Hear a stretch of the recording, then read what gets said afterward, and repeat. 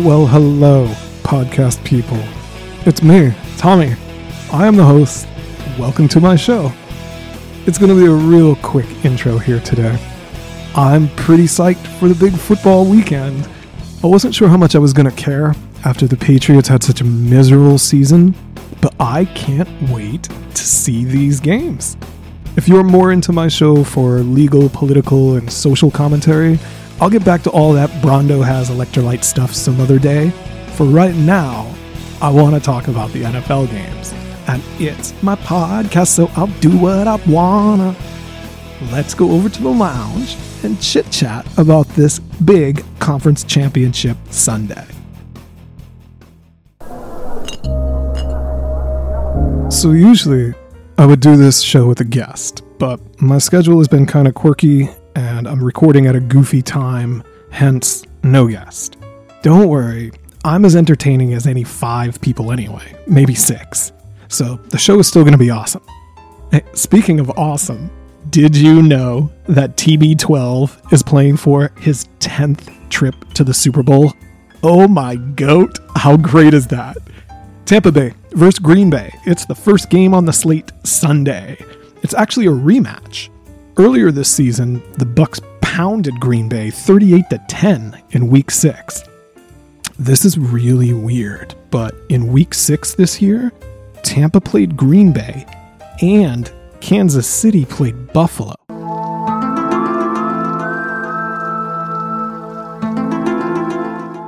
Maybe the QAnon folks can look into that.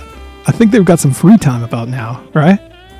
Anyway, I don't really think either of those Week 6 games are indicative of how this weekend is going to play out. For Tampa, it's not like Coach Bruce has any repeatable processes. Sorry, Arians fans. Coach is going to get a beating on the show today. His teams constantly show up unprepared. They're slow to make adjustments. Tampa may have gotten the best draw in the history of the playoffs. I'm fairly certain that Washington and New Orleans were the only 2 teams in the tournament that the Bucs could actually beat. As the season was winding down, I was commenting about how Tampa looked like such an easy out, but then they got the gift draw of a lifetime. The NFC East and then playoff Sean Payton. Even Bruce Arians can succeed with that setup, but now Tampa has to play the best team in the NFC, and I fully expect that Coach Bruce is going to have no coherent offensive game plan. And I expect that he'll demand that Bowles rerun the exact same blitz packages that Tampa used in Week 6, as if the Packers offense won't study and adjust, which is unfortunate because I would give Tampa a legit shot to win if I had any faith at all that Arians could game plan. But I just don't. I mean, Tampa should probably have a plan that features Rojo and a short passing game to sustain drives and keep Rodgers off the field. I know. Some folks like to throw around pejoratives like dink and dunk for that style of offense. And of course, the stats bro retards say that running the ball is a waste of a play. It's weird that none of them have jobs in the NFL, isn't it? Well, sadly, Coach Bruce doesn't seem much smarter than them. And versus the Packers, Arians really needs a game plan that allows his offense to help his defense. I know that Jones was listed as limited participant with a calf injury, but Bruce really needs to give the touches to the more explosive back to the extent that he's healthy. Antonio Brown looks really iffy to play with a knee injury. Gronk looks slow on film. Those seam route days are over, but he can still post up smaller players, and he can be a major factor in a run game.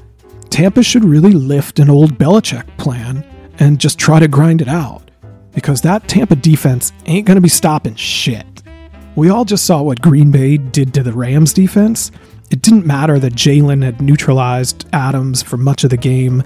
Aaron Donald was hurt, and LA couldn't get near Rodgers, so he just turned their lights out. And Tampa doesn't have a Jalen or an Aaron Donald. They're not going to get pressure with their front 4.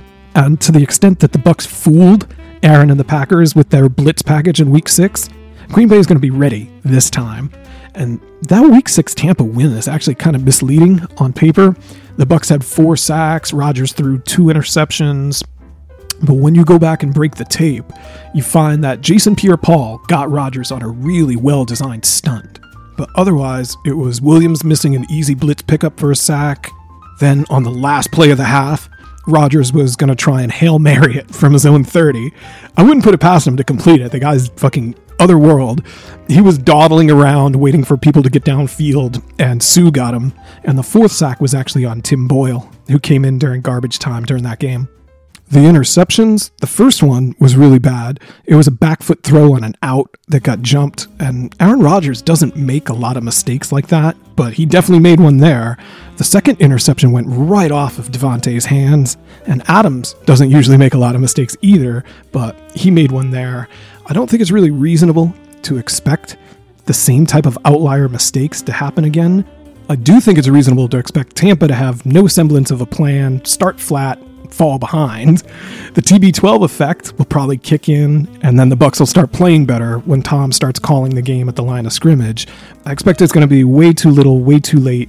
I make this line Green Bay -6.5, and I like them to cover at that higher number. I would love to be wrong here. I mean, I'm not a Packers fan by any stretch, and I'm a huge Tom Brady honk, but I don't really see it happening. I mean, I guess the Packers have had things go off the rails in the NFC Championship game before.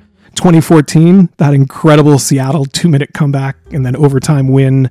In 2016, the Falcons just fucking rocked them. And then last year, the Niners got them. But now they're home in Lambeau. And while I don't think there's any real advantage in this matchup due to the weather, I do think the Packers at home have a certain intangible mystique. I will be wagering that the Packers and Aaron Rodgers are finally going back to the Super Bowl. And I think they're going to make it look pretty easy, with Tampa just getting some cosmetic scores late.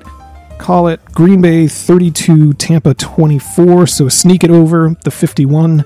I think the shrewdest plays on the board are Packers to score first, Packers first quarter line, Packers first half line.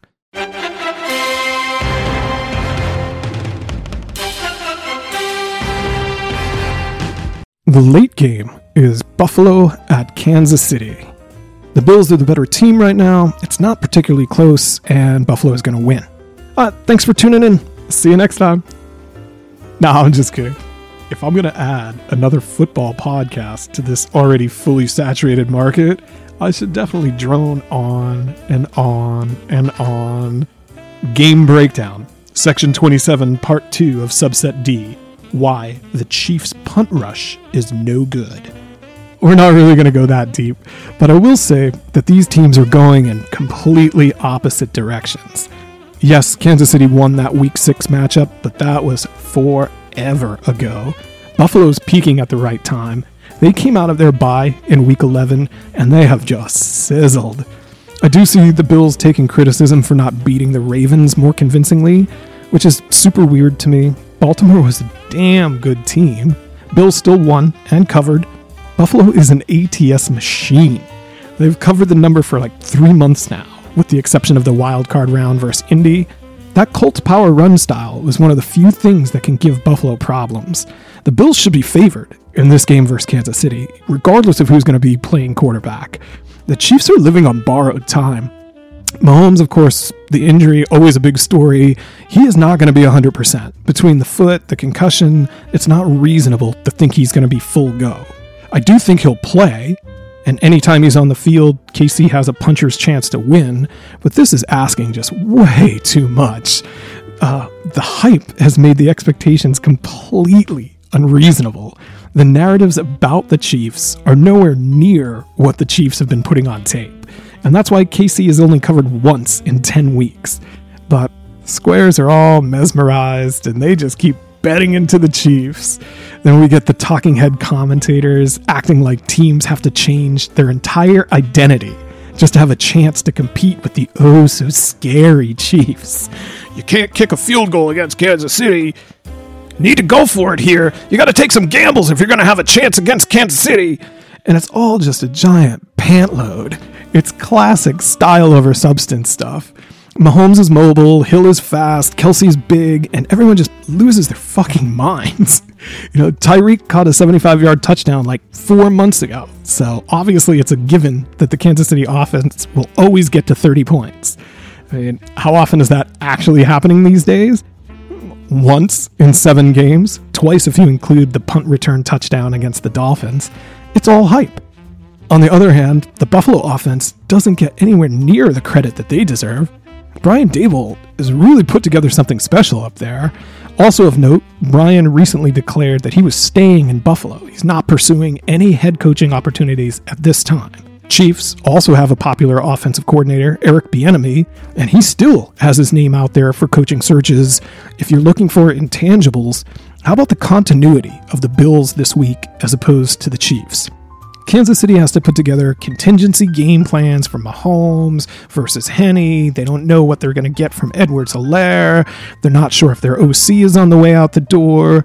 The Bills are on a mission, and they're coming to Arrowhead to kick that ass. It's going to be a real bad day for the paper champs. Yes, I love calling the Chiefs the paper champs, and yes, they remind me of the 90s Favre Packers.